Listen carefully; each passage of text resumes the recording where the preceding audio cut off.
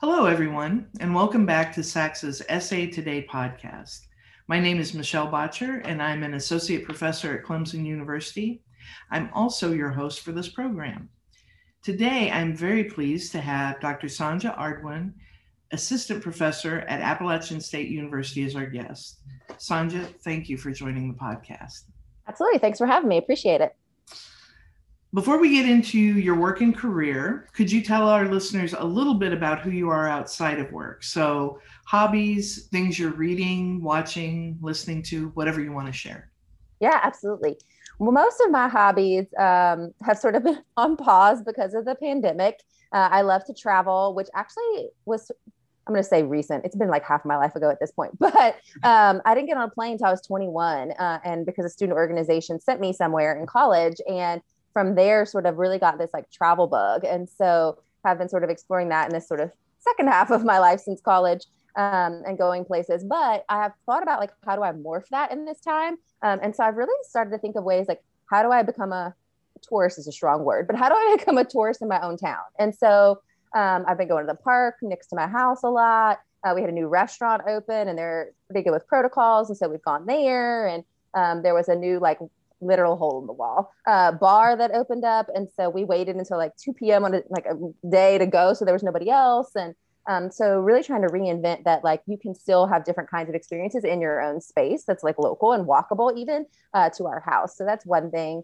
Reading, I love to do. I got that from my grandmother. She used to take me to the library as a kid all the time, particularly in the summers. And while our library was closed because of COVID and renovations and things like that, there was a local bookstore in Boone where I teach at near App State. And Foggy Pine Books is the name of the bookstore, and they were trying to stay open. And so they were doing these mystery boxes, and so you could tell them sort of what you'd like to read in the past and those sorts of things, and they'll send you like a mystery box of books, which I thought was so fun. It was a great way to support them. They actually were on Jimmy Fallon. They got like a promo there too, but so I got two of those mystery boxes and read those books, and then one of my colleagues got one of the boxes, and then we traded books. And so what I read most recently, and I love to read like young adult novels and things like that. Like that's like my pleasure reading. I read a book called The Midnight Library, which was fantastic. And then I'm halfway through another book called When We Were Vikings. And so they're just, I think, like easy reads, but I think a lot of them do have like social justice elements to them and like other things. I thought we could use these things in class, these books in class, even though they're sort of like pleasure and easy reads for me in terms of like speed reading and things like that. In terms of watching, I'm not a big like podcaster. Like music is my jam. So like I have been doing lots of Spotify playlists. I appreciate the curation of other people's work. I also really love live music, but that hasn't been happening. So Spotify has sort of been my way to explore new music during this time. Wonderful. So that's the you. Yes. And how about the you in work? What has your journey been like into the position that you hold right now? Yeah, it's sort of been a meandering route, I would say. So I'm a first generation college graduate. And going into college, I really thought you did three things: teacher, doctor, lawyer. Like that's what I thought people went to college to do. And process of elimination, blood and guts didn't work for me, didn't like needles. So med was out. I worked for the local town lawyer in my small home community and did everything. Like he took me to bankruptcy court and all kinds of things. I was like, this is not fun. So that was out. And so that left me with teacher. So I majored in education. I never changed my major. I was steadfast. I think I'm one of the few people who never, I've never changed my major ever. And so really found my route through education. But as a college student, like many people in student affairs, sort of had that moment. I was an involved student where somebody said to me, have you ever thought about doing this? Right. And I hadn't thought about doing this, of course, because I didn't know anybody who went to college really. And so being able to, Dr. Casey White is her name. And so Casey really sort of ushered me into the field and let me take a class as an undergrad student that sort of propelled my interest in higher ed and student affairs, and then led me to Florida State for my master's, which is where she got her doctorate. And so there was those sort of connections there as well. And really loved being a student affairs practitioner. I had some great bosses and, those sorts of things. And I liked the practice. And all along the way, I was teaching. So I would teach a first year experience class or a first year seminar or, all those sorts of things, undergraduate based courses, a leadership class. And when I decided to go back and get my doctorate, I was pretty clear with my faculty at NC State that I did not want to be a faculty member. Very clear. In fact, I said it to like one of the Dr. K Moore, who's one of the women who like led like women in like teaching in higher ed in her class specifically. I remember like standing on a proverbial soapbox and saying how I didn't want to be a faculty member. And all along the way, people had told me, like Dr. Schwartz at Florida State and AJ, Dr. Jager at NC State had said to me, I think you can be a faculty member one day. And I'd be like, y'all are bananas. Like, this is not happening. And I did, like, when I graduated with my PhD, I went back into a practitioner job, but I was still teaching and I was writing some. And I think my challenge was that I had been socialized to believe that you had to write certain things in certain places to a certain frequency to believe you could be a faculty member, or that you could only be a faculty member at Research One, what I consider big football types of schools, right? And I didn't think about the other options. But I did find myself, I was working at UNC Wilmington, and I found myself doing my full-time practitioner job. I was a director of a unit there and teaching 3 classes one summer or one fall semester. And I said, I'm doing 2 full-time jobs. Like, this is not sustainable. It's not healthy. And so I said, let me try my hand at the faculty market because of how I socialized. Didn't think I would do well. But actually ended up with an offer at Boston University. And I ended up going there because it was everything I was afraid of. I was afraid of going to the Northeast, being in my entire life in the Southeast. I was afraid of going to a private school because my entire life had been in public education. I was afraid to switch from being a student affairs practitioner, where I felt like I'd had some success, right, to being a faculty member, which is a sort of a whole different world. So I went there because I said, if I can like do this, everything I'm sort of afraid of, I probably can be okay sort of in my professional pathway moving forward. And so went to BU and had a good experience there, but I knew that sort of private elite education was not my space. Like, it's not sort of alignment with what I study, who I am, like those sorts of things. And so it's great for some people, right? It's just not it's not for me. And had an opportunity to come back to North Carolina. My partner is from North Carolina. And so ended up at App State and the sort of regional public institution is really a great fit for me in terms of, I love the teaching component that's valued at regional public institutions. I get to write books and book chapters and journal articles and public opinion pieces and things, and all of those sort of count in my workload and sort of towards my promotion and tenure processes. So for me, it's really been an evolution, but teaching and learning has been at the heart of it the whole way. So I feel like teaching and learning is at the heart of my practice as a practitioner, and it's at the heart of my work as a faculty member. And I really do think of my sort of career as a scholar practitioner, or I learned a word recently. I heard for the first time, it's probably just new to me, not other people, but pracademic, also like that word. So scholar practitioner, pracademic, that's really how I view my career pathway. That's great. And you've mentioned a few names kind of along your journey, but one of the things that we always talk about is, the student affairs world is a small one. And so just as a possible means of helping listeners connect with you in another way, would you want to highlight someone who has been, and it could be somebody you've already mentioned or somebody you haven't brought up yet, who's been sort of instrumental in your career or your development within the context of student affairs? Yeah, absolutely. So I mentioned Dr. Casey White, who really got me into the field. And then Dr. David Pittman, who is at Duke, has been sort of a central feature in my career, but also now my life. He's one of my best friends. So he hired me as a grad assistant in the middle of a year. So I did this weird come in the middle of a year because I did student teaching as an undergraduate student, an extra semester, extra football season. And so Pittman really, he got me, if that makes any sense. So he also was a first generation college grad. He was from rural North Carolina. I was from rural Louisiana. We connected a lot around that. We connected around our social class background. We grew up in working class families and communities. And so he explained a lot of things to me. He understood sort of my rough around the edges sort of component and tried to help smooth some of those out a little bit. I mean, one time I remember we were in a committee meeting and he kept hash marks for how many times I rolled my eyes in the meeting. And afterwards was like, hey, do you know how many times you rolled your eyes in that meeting? And like, being from South Louisiana, Cajun culture, we talk a lot with our bodies, like our hands and our faces. And so he didn't want to eradicate that from who I was. He wanted to make me aware of what I was telling other people because he didn't think I was aware, and I really wasn't. And so he continues sort of be a sounding board and a consistent force in my life, which I really appreciate. And there's tons of other people. I mean, colleagues and students I've worked with who've been so influential.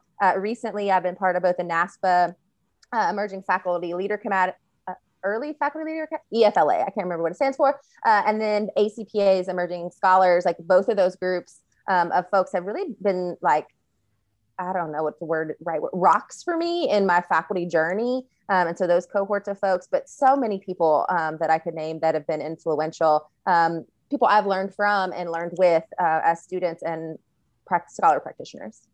Wonderful. Well, let's talk more about you, since that's what this episode's about. Sure. Yeah, absolutely. So you talked about your background, as an undergraduate student, being in education and pursuing that teacher route. How would you describe your teaching philosophy in your faculty role?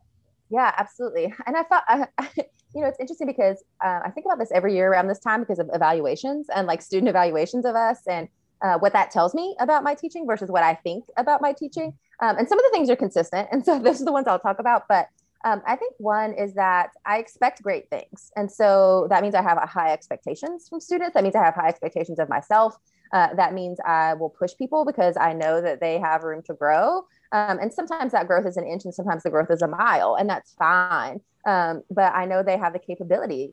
We admitted them into graduate school. They have had great experiences. And so I do expect great things from folks. And I think I see that from students on my evaluations as well, of the expectations I have for the amount they read and the amount they write and the kind of work they produce and the sort of accountability they have. And so I think students appreciate it. Not always, probably, but I think they appreciate it sometimes.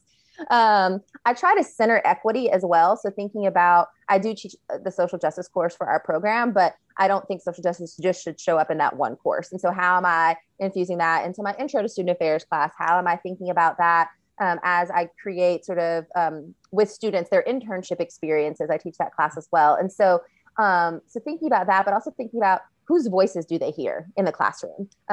So their own voices, right? Are they using their own voices in the classroom? But then what voices am I infusing as the person who chooses the content for the class? So thinking about documentaries and who they're reading in terms of chapters and articles and books and things like that. But also who am I inviting in as sort of guest lecturers and pieces of that? And so how do students see themselves in the curriculum? And then how are they exposed to people who are unlike themselves in the curriculum as well? So I think that's important to me. And then I think really the thing that threads it all together is like, I try to keep it real with students. So, sometimes it is, you can do better than this. And sometimes it is, hey, I know that we're in COVID, you're job searching and you have 2 weeks less of the semester. So just finish. Like, it doesn't have to be your best work, right? Just finish. And so really trying to prepare them through sort of this instructional pedagogy for what they're going to face as scholar practitioners in the field. And so I don't want to teach them something all sunshine and roses when it's going to be hard and things are going to be hard. And so that can be case studies or scenarios, or when students say, this is how I'd react, I would say, well, what if then this? And they're like, well, Sonja, they said to me, well, that's too hard, Sonja. And I was like, well, do you want to do this work or do you not? And so how do we sort of keep it real in that process? So I would say those things, like expect great things, center equity, and keep it real. That's great. You mentioned course evaluations and student feedback. Is there something along your experience as a faculty member that came through in an evaluation that you were like, wow, that, and it could be positive, it could be critique, but something that really made you either understand how you were doing the work or gave you a new way of looking at the teaching aspect of your job? Yeah, absolutely. I would say, I think it was last semester. I'm pretty sure it was last semester. In a first year, I was teaching a first year class for our first year cohort, and I got feedback from them. And I do informal evaluations where I actually get more about the class content because our formal evaluations are not as specific. And so, but it shows up in both places. But one of the students said, multiple students said they really appreciated the amount of feedback I give them. But one student said, Sonja never makes me feel wrong. She just offers me new things to think about. And so I thought, oh, that's fantastic. Like, that's what I'm trying to do, right? That, like, I'm trying not to say you're wrong and you're right, or it's this way or that way, right? There's a lot of gray. And so how do we help students explore the gray? But the feedback that they appreciate my feedback, sort of meta there, but is helpful because I feel like I have so much from sort of faculty colleagues and like professional development I've been as part of as a faculty that says, don't spend a lot of your time on grading. Like take 15 minutes of paper. Like there's all these sort of rules to try to help you grade less, or like take less time grading, not grade less, take less time grading. And I just haven't got there in the however many years, 6-7 years I've been a faculty member. And then the time before that, when I was part-time faculty member, it just takes me forever. I spend so much time. But when I hear that feedback from students, I say it's worth the time, right? Because that is where the learning is happening. They learn in the classroom, yes, but they learn because I have them produce consistent assignments and I give them feedback on those assignments and I give them ample feedback and they actually read it. Like that was the other thing that was sort of surprising to me in the evaluation was like, oh my gosh, they're reading all the feedback. Like it is worth sort of the time and effort and it is a critical part to their learning. Yeah, no, that's great. I appreciate what you're saying about the grading part, because for me, I find if I get bored with the grading, I probably need to change up the assignment a little bit, because if I'm bored reading it, they probably weren't excited writing it, and there's probably a better way to get at it. So yeah. And I think too, the other thing, Michelle, is like, because these students take multiple classes with me, how am I switching things up so that it's not boring for both of us? Because if you're taking me for multiple classes, then if all my assignments are the same throughout the classes, then you're really not learning anything new. And I don't know that I mean, the content may be different in terms of like the topical area and things like that. But if I always have you do a paper about this, I'm having students right now they're writing a curriculum guide as if they were going to do a training and somebody else would pick up the curriculum guide and be able to do the training. And they're like, it's such a different type of writing, Sonja. And I'm like, yeah. And you're going to have to do this kind of writing in your practitioner roles. And so how are we also teaching them different things? Because writing an academic paper is fine, but how much are you going to do that in your job if you're not a faculty member? Not a lot. And so how are we teaching them different kinds of skills as well through their assignments? No, that's great. Because if we're asking them to take risks, we need to take risks too. And I try to be pretty transparent and say, I don't know if this is going to work, but let's see what happens. We'll learn something from it. So and taking their feedback too, because I had to do this assignment and at the end, it was like a 3-phase assignment. At the end of the assignment, I said to them in our class session, I was like, tell me about it. Was it good? Did you learn stuff? Should I do this again? Should I not do this again? Should we modify it? And they gave good feedback on here's what works, here's what maybe needs to be shifted. And so letting them see too that we're human and we're learning too, like we're trying stuff out. And sometimes it lands and sometimes it fails, and that's okay. Yeah. Well, and I think there's a parallel too between, students reading the feedback that we give.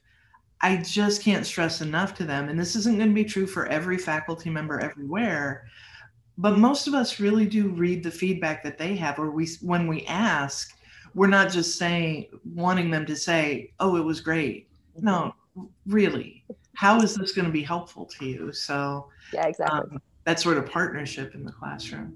Mm-hmm. So let's shift a little bit to your research. So and there may be points of intersection with your teaching, but what are your research areas? I think people know some of what you do, but how do you talk about what you do? Yeah, absolutely. So I really sort of think of it, I don't even know if I think of it in 3 buckets. That's how they want you to say about it. I really started sort of my research journey really focused on like college access and success, and particularly for first generation college students, students from rural areas, and students from poor and working class backgrounds, because I identify in all of those ways, right? And so I think 10 or 12, I don't know, years ago when I started the doctoral journey, people called it me search in like a way that was talking down to people. And I really think that has shifted a little bit. At least that's what I feel like, at least in the sort of scholar circles that I'm a part of, that people are saying, yeah, who better to study these populations than people who hold these identities? And so I'm appreciative that is, or at least I'm beginning to see a shift in some of that in the field. And some of those areas have really blossomed. So like first generation college student research 10 years ago, 12 years ago was pretty sparse. And now it's like, boom, like it's everywhere, right? Which is fantastic. Other areas like around rural components are starting to, there are more and more doc students who are studying rurality. And so we're starting to see, and part of that is really from a business lens from colleges and universities, that they're trying to recruit more rural students. So they want to know more about them. But so that is sort of an area for me as well. And now I live back in a rural area in a small town. And so that's ever present sort of in my space too. And then poor and working class students or social class identity. I look at that from the student lens and also from the sort of faculty and staff lens too. So that's expanded a little bit. Again, there are more folks starting to study it, but still an significantly understudied sort of area. And I've been able to partner with some fantastic folks on sort of all three of those areas. So that's been fun. And then sort of the second bucket, if you will, is around career preparation and pathways for higher ed and student affairs. So that my first book was around that, and been able to extend some of that research with Becky Crandall and Jeremiah Shin. And so that's been fun. And hopefully we'll be doing some more in that area. And then sort of the third piece is around sort of leadership. And so, but really with the intersection of like leadership and Shin, or leadership in social class, or leadership within the field of higher ed and student affairs. And so we just had some new stuff come out around there too. So really, my research is connected to sort of who I am as a person, but also what I do in my career pathway. So I either identify in those ways, or I'm part of career preparation and pathways for folks as being a faculty member. And then the leadership pieces sort of carry through. I worked with leadership in my sort of student affairs practitioner life. I work with Leadershape, which is a nonprofit organization. So it's all things that I'm living and want to understand better. And so really that's where my research is. And for me, it's about how am I writing things that impact practice. Whether or not the field tells me this is okay, I don't care about where it ends up in terms of journals or with what publisher. Like, I just want it to be something that is accessible for people to read, that is written in a way that is consumable and that can actually impact practice. So quote unquote impact factor of a journal is less important to me than actual impact that it's being used somewhere. That's really well said. And again, coming from the practitioner background, there is this, once you've done the work is part of what you will continue to do. So how do you choose projects? Because we always are given, we'll call them opportunities, whether they feel that way or not. But whether it's research or other, service involvement, things like that, how do you choose, okay, this is one I'm going to pursue versus this is one might be a great idea, but it's just not right for me in this moment? How do you navigate that? Not well. We're going to be honest about it. Not well at all. And people pick on me. They're like, do you sleep? La, la, la. And I do. In fact, I slept this morning and I went and did a 2-mile walk. And so, but I don't do it well. And so when we talk to students about sort of, how do you say no? And how do you create this integration, or, those sorts of things. And I think I just do it differently than other people. Right. So some people are like, I need to stop work at 6:00 p.m. every night. Right. Like, that's not my jam. Like, some people say I don't work on weekends, also not what I do. And so for me, it's really about, how do I create these pockets of time? And it's always been that way. So in my practitioner life too, when they were like, oh, you can take comp hours, like take comp hours on Wednesday afternoon. I'm like, for what? Like, what am I going to go do on a Wednesday afternoon? Like, no, like, I want a Monday or a Friday, and I can, take a long weekend and go somewhere, or just block the whole weekend out to be with people I love, or, those sorts of things. And so I don't do it well, but, and I'm sometimes thankful when I ask people like, hey, do you want to put in a proposal for this thing? And they're like, oh, I can't do it right now, because then that gives me an excuse to not do it. And so in some ways it depends on other people to say no, so that it gives me permission. Permission is not the right word, but it gives me the ability to say no as well. And so in some ways, like when reviewers say, oh, no, you don't get this grant, I'm like, great, because I don't have to do it. Or and so I think part of that's just personality. Like, I've always been more so like, I think I have like this, my grandparents used to tell me, like, they had this philosophy, like, get it while the getting's good. And so like, to not pursue those things, I think is hard for me. And then I think I also don't take the rejection as hard, because the rejection is relief in some respects. So, so not well. But I will say that I am drawn to books and book chapters over journal articles. I prefer the writing style. You have like literal longer amount of words you can use. You can write in different ways. And so I'm more drawn to those projects. I do write journal articles. It is not my favorite thing, but I do write them. But I'm drawn to like books and book chapters. I'm drawn to things that I know are action-based and not just talking around the sun sort of based. And so those, when I think about volunteering and those sort of things, like, are there things that we can actually do?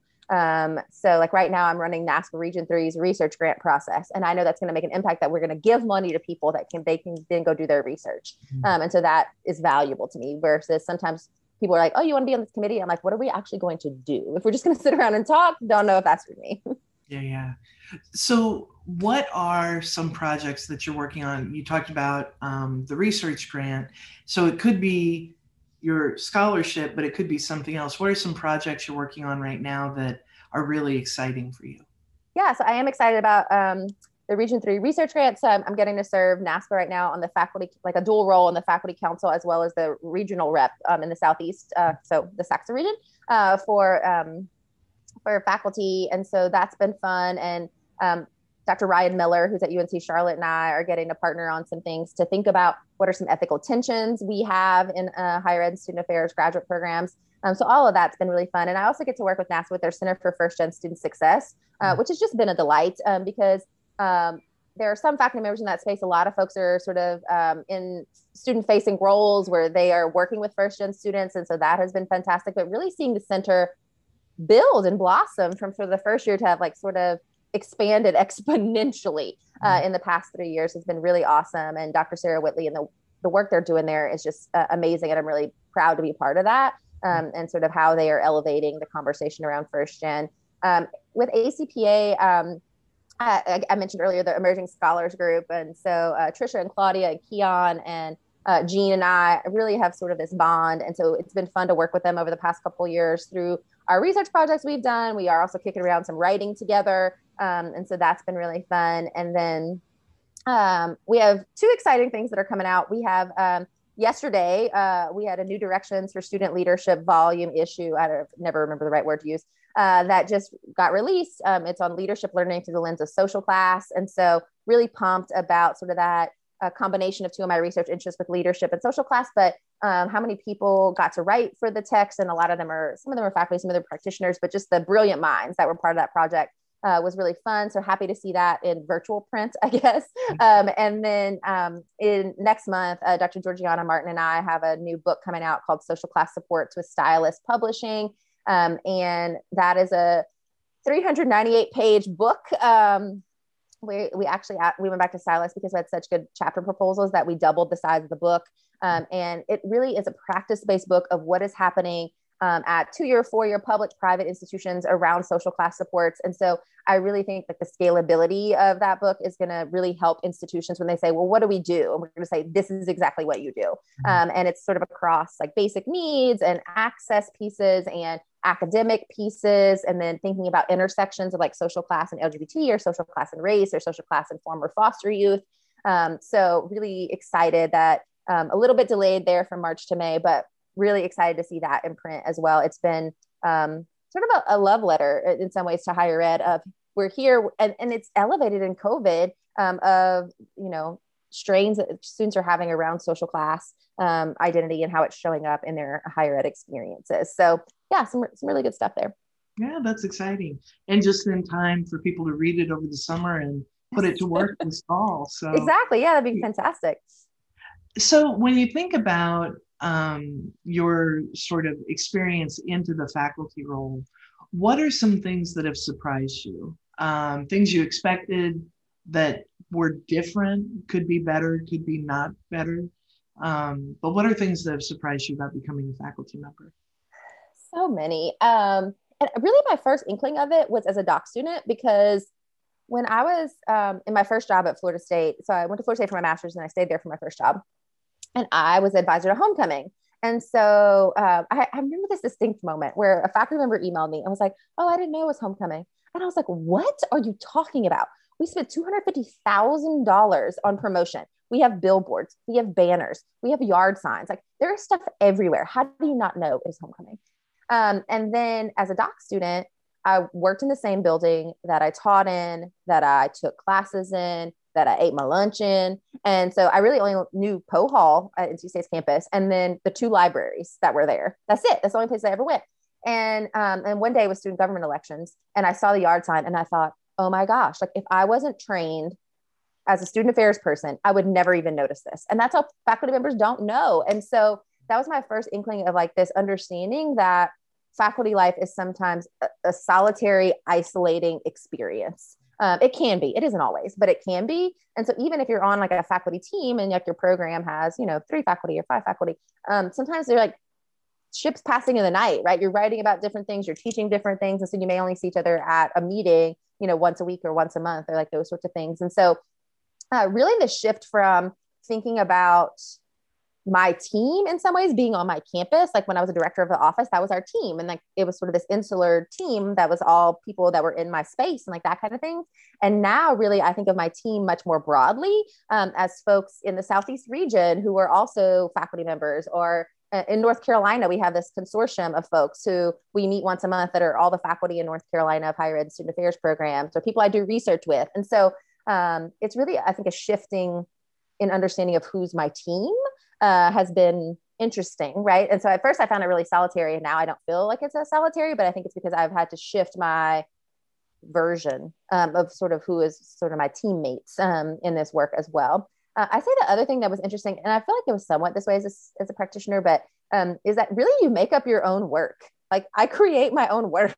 And so I think that's interesting. So like the volume of work is really my decision in some capacities. Like, yes, I have to teach a certain number of classes and I need to sit on some committees and things like that for the university. But like in terms of research and sort of service and like volunteering and things like that, like I make up the amount of work that I do. And so I think that I love that because you sort of get more control over your work. It's more autonomous. You get to decide if you do it at 8 a.m. or at 8 p.m. So I love that part of my work. But I think that, my mom, I always laugh because she'll call back, "Oh, Mom, I'm grading." And she'll be like, "Oh, you give him too much work. You always grade and you give him too much work." And so, that is sort of a reminder to me, like, yeah, like I choose like sort of the amount of work that I do. And I think with that, people may think it's more or less work than being a practitioner. And I don't think it's more or less. I think it's roughly the same. I think it's just how you do the work, what format you do the work. If you do that work in your home, like we've all been working from home lately, but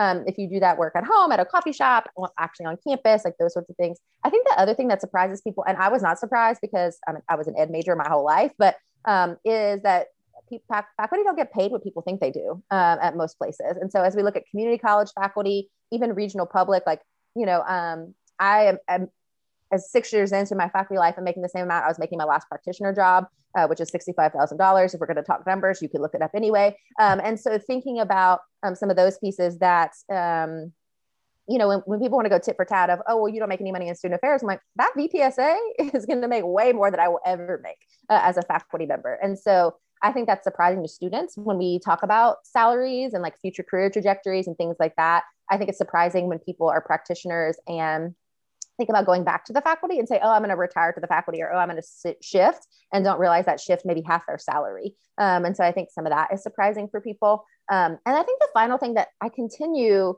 to grapple with is that a lot of faculty don't know how higher education institutions function. And so like, as budgets were under concern in COVID and things like that, people were saying, "Oh, we'll just cut athletics." I'm like, it's not even the same kind of money. And so like, that I think I knew that, but like I never felt it, if that makes any sense. And so as I'm in faculty meetings and people are sort of debating things or bringing things up, I'm like, no, like that's not how it works. And so I think I'm sort of continually surprised at how many people we have working in higher education who don't know how higher ed functions. Yeah. And you totally set up this last scripted question that I had. But if someone was currently in a practitioner role or in grad school and thinking about what might be next, what guidance or insights would you offer them about making the change? So you talked about control of time is, I think most of us would say that's a huge benefit of the job. Salary is very real, and the longer you're in student affairs, the bigger pay cut you will take to become a faculty member.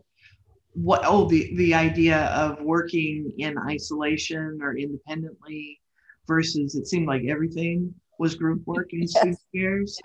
Are there other things that you would encourage people either to do or to think about, or even to reflect on themselves and what they need out of their work if they were thinking about making the shift? Yeah, absolutely.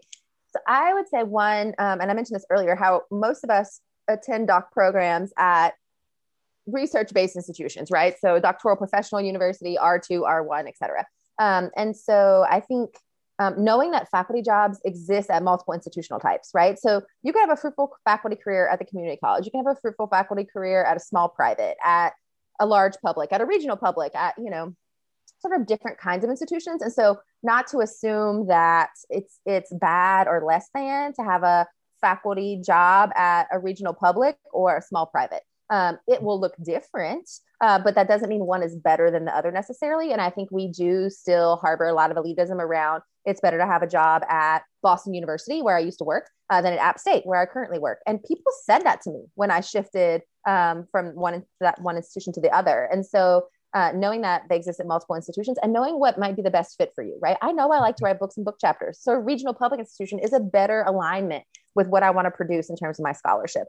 It also doesn't hurt to work at a rural institution or a rural located, how about that? Rural located institution and study rurality, right? That doesn't, like, that alignment makes sense. And so I think knowing that and looking for things that will suit how you want to work and how you want to live versus if you want to seek prestige, do it. If that's your thing, cool. Like, I'm not mad about it. But like knowing what is like important to you and being able to sort of align those experiences, I think is helpful. I think getting some teaching experience is helpful. I think people value that sort of in the job search process. And so whether it is teaching undergraduate students or co-teaching master's classes as a doc student or like facilitation in general, which is sort of a teaching strategy. I think that experience is valuable in the job search process. I think it also sets you up better to start your faculty life, and not just instruction, but curriculum development. Because if somebody says to you, oh, you're teaching X course, and maybe they'll hand you a syllabus, maybe. I didn't always get that. And so you're really creating everything. And so how do you create content? How do you create assignments? How do you then instruct those? And how do you do that sometimes on the fly? Because sometimes it's like, oh, you're teaching this class in 2 weeks, like those sorts of things. So I think the teaching experience, both the instruction and the sort of content creation is helpful. And then I would say explore the market. And I would never tell anybody not to be on the market or try the market, but it's a tough market. And so knowing what that means, knowing what you're willing to do and not willing to do, because I think sometimes we will give people advice of, well, you have to go anywhere. Well, guess what? People don't want to just go anywhere. And that's more and more the case, I think, that it has been in the past. And so, are you willing to go to the West Coast if you're from the Southeast? Are you willing to go to the Midwest if you are from the Northeast? Are you willing to go to any institution that has a job? And so I think some of those pieces of exploring the market and deciding for yourself what that looks like for you and how long you're willing to be on the market too. So are you willing to do a visiting position? Are you not willing to do a visiting position? Is clinical of interest to you, right? Which means it's more teaching administration than research. And knowing that sometimes if you hold them side by side, they're not that different. So I had a clinical assistant professor position at Boston University, and I was teaching 5 courses, so a 3-2 teaching load, so 5 courses over a year. And I was still required to do some research and then have service obligations. So to the program, to the college and the university, that is basically exactly my workload at App State. And I'm in a tenure track position at App State. So I think some of that too, people think, well, if you're in a clinical role, you will do absolutely no research. Not always true. Or if you're at a regional public, teaching is valued over everything. Well, it's pretty equally valued across all 3 at my institution. And so exploring the market to see what is of interest to you and what's not, and knowing that you get to choose, because people are going to tell you what you should do all the time. Oh, you should only get a job at R1. Oh, you should only, or when I was switching from practitioner to faculty, people said, oh, you're going to the dark side. Well, people on both sides said that.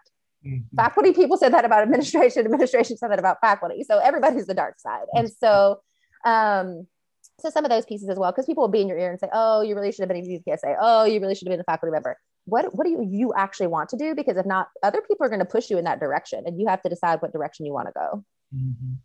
You have to be able to turn the noise down a little bit and find your own answer. But excellent. Yeah. Well, as we're wrapping up, is there anything else you would like to talk about, or something that you hoped I would ask that you had a great answer for, that you're like, yeah, there's this one other thing? Anything else that you want to add?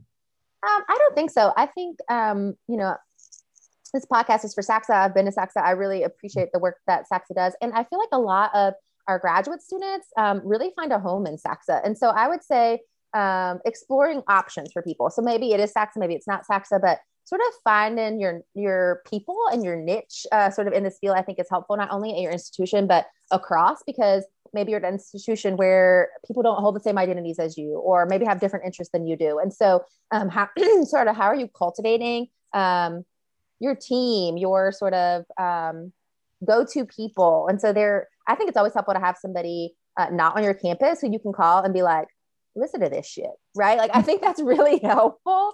And people can talk you down and say, it's really not that bad. Like, you're being dramatic. Or they can say, yeah, that's really bad. Like, how are you going to manage that?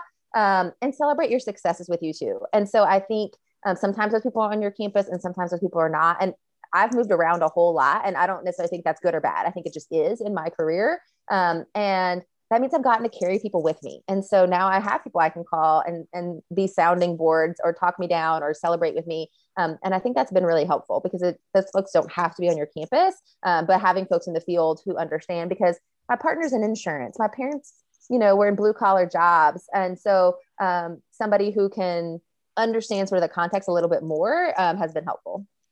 Great. Well, I really appreciate your time today. I know maybe this was one of those things that you're like, okay, I can't say no to this, but I appreciate you saying yes. Before we kind of wrap up, is there a quote that you really appreciate, or something that you turn to at different times that you would want to share with listeners? Yeah. So I'll give you one that is a quote, but also a cast off of something my grandfather used to say. But so my Paul used to always say to me, spend your money on things they can't repossess. And so I've spent my money on my brain and my teeth. That's where the majority of my money in my life has gone. And it harkens for me a quote from B.B. King. And that quote is, the beautiful thing about learning is that nobody can take it away from you. And so whether that is learning with your hands and learning how to change a tire on your car, or learning, I'm about to learn a whole lot about plants because I'm trying to plant some stuff in my yard, or academic learning. It's something that people, they can't take away the learning. And sometimes that learning is tough and hard and things we wish we didn't have to learn. And sometimes it's joyful and glorious, but really that piece of learning, I think for me has been central. That's beautiful. I want to share something with you before I close for today. So I did an activity in class a few weeks ago, and they split up into small groups, and I said, okay, you need to figure out, you're hosting a conference and you need to plan some keynote speakers. So who are you going to invite? And I don't remember if there were 4, 5, 6 groups, but 2 of them came back and mentioned you. So that's so keep kind. your calendar open, because as they move into conference planning roles, you might be contacted. But that's fantastic. I think it says a lot about who you are and the approachability of your work. I mean, it speaks to people in ways that they can fully engage with it. So again, I really appreciate you spending some time with us today. And your work makes a difference. And so I just thank you for that. Yeah, thank you for the opportunity. I always love to chat with folks. And so if any of those students want to just chat with me about anything, I'm happy to do that as well. Because for me, it really is about approachability and how do we make ourselves human to people, because we're all just human beings just trying to do it, and we don't always do it right. And sometimes we do stuff that's helpful. But I think that's important for students to see that we're just people. We're not somebody, I don't ever want to be on a pedestal, because I assure you I will fall off of it. And so how do we humanize ourselves for our students, but also our colleagues too? Yeah, wonderful. Well, thank you again one more time, Dr. Sonja Ardoin. I really enjoyed our conversation today. Today's Essay Today podcast is brought to you by SACSA, and we thank them for their support. Additionally, this show would not be possible without my producer, Jen Lowe at the University of South Florida. Thanks for your support and collaboration, Jen. And I also chose a quote for today. And I chose it thinking about, first of all, it's one of my favorite quotes. And thinking about kind of how I receive your work and how I see you showing up in spaces. But the quote that I chose for today is the journey of 1,000 miles begins with a single step by Lao Tzu. And you got to start, and you might stumble along the way, but if you build the right community, there are people there to always lift us up. So my name is Michelle Boettcher. Thank you one more time, Sonja. Absolutely. And it has been a pleasure to host today's episode. Have a beautiful day.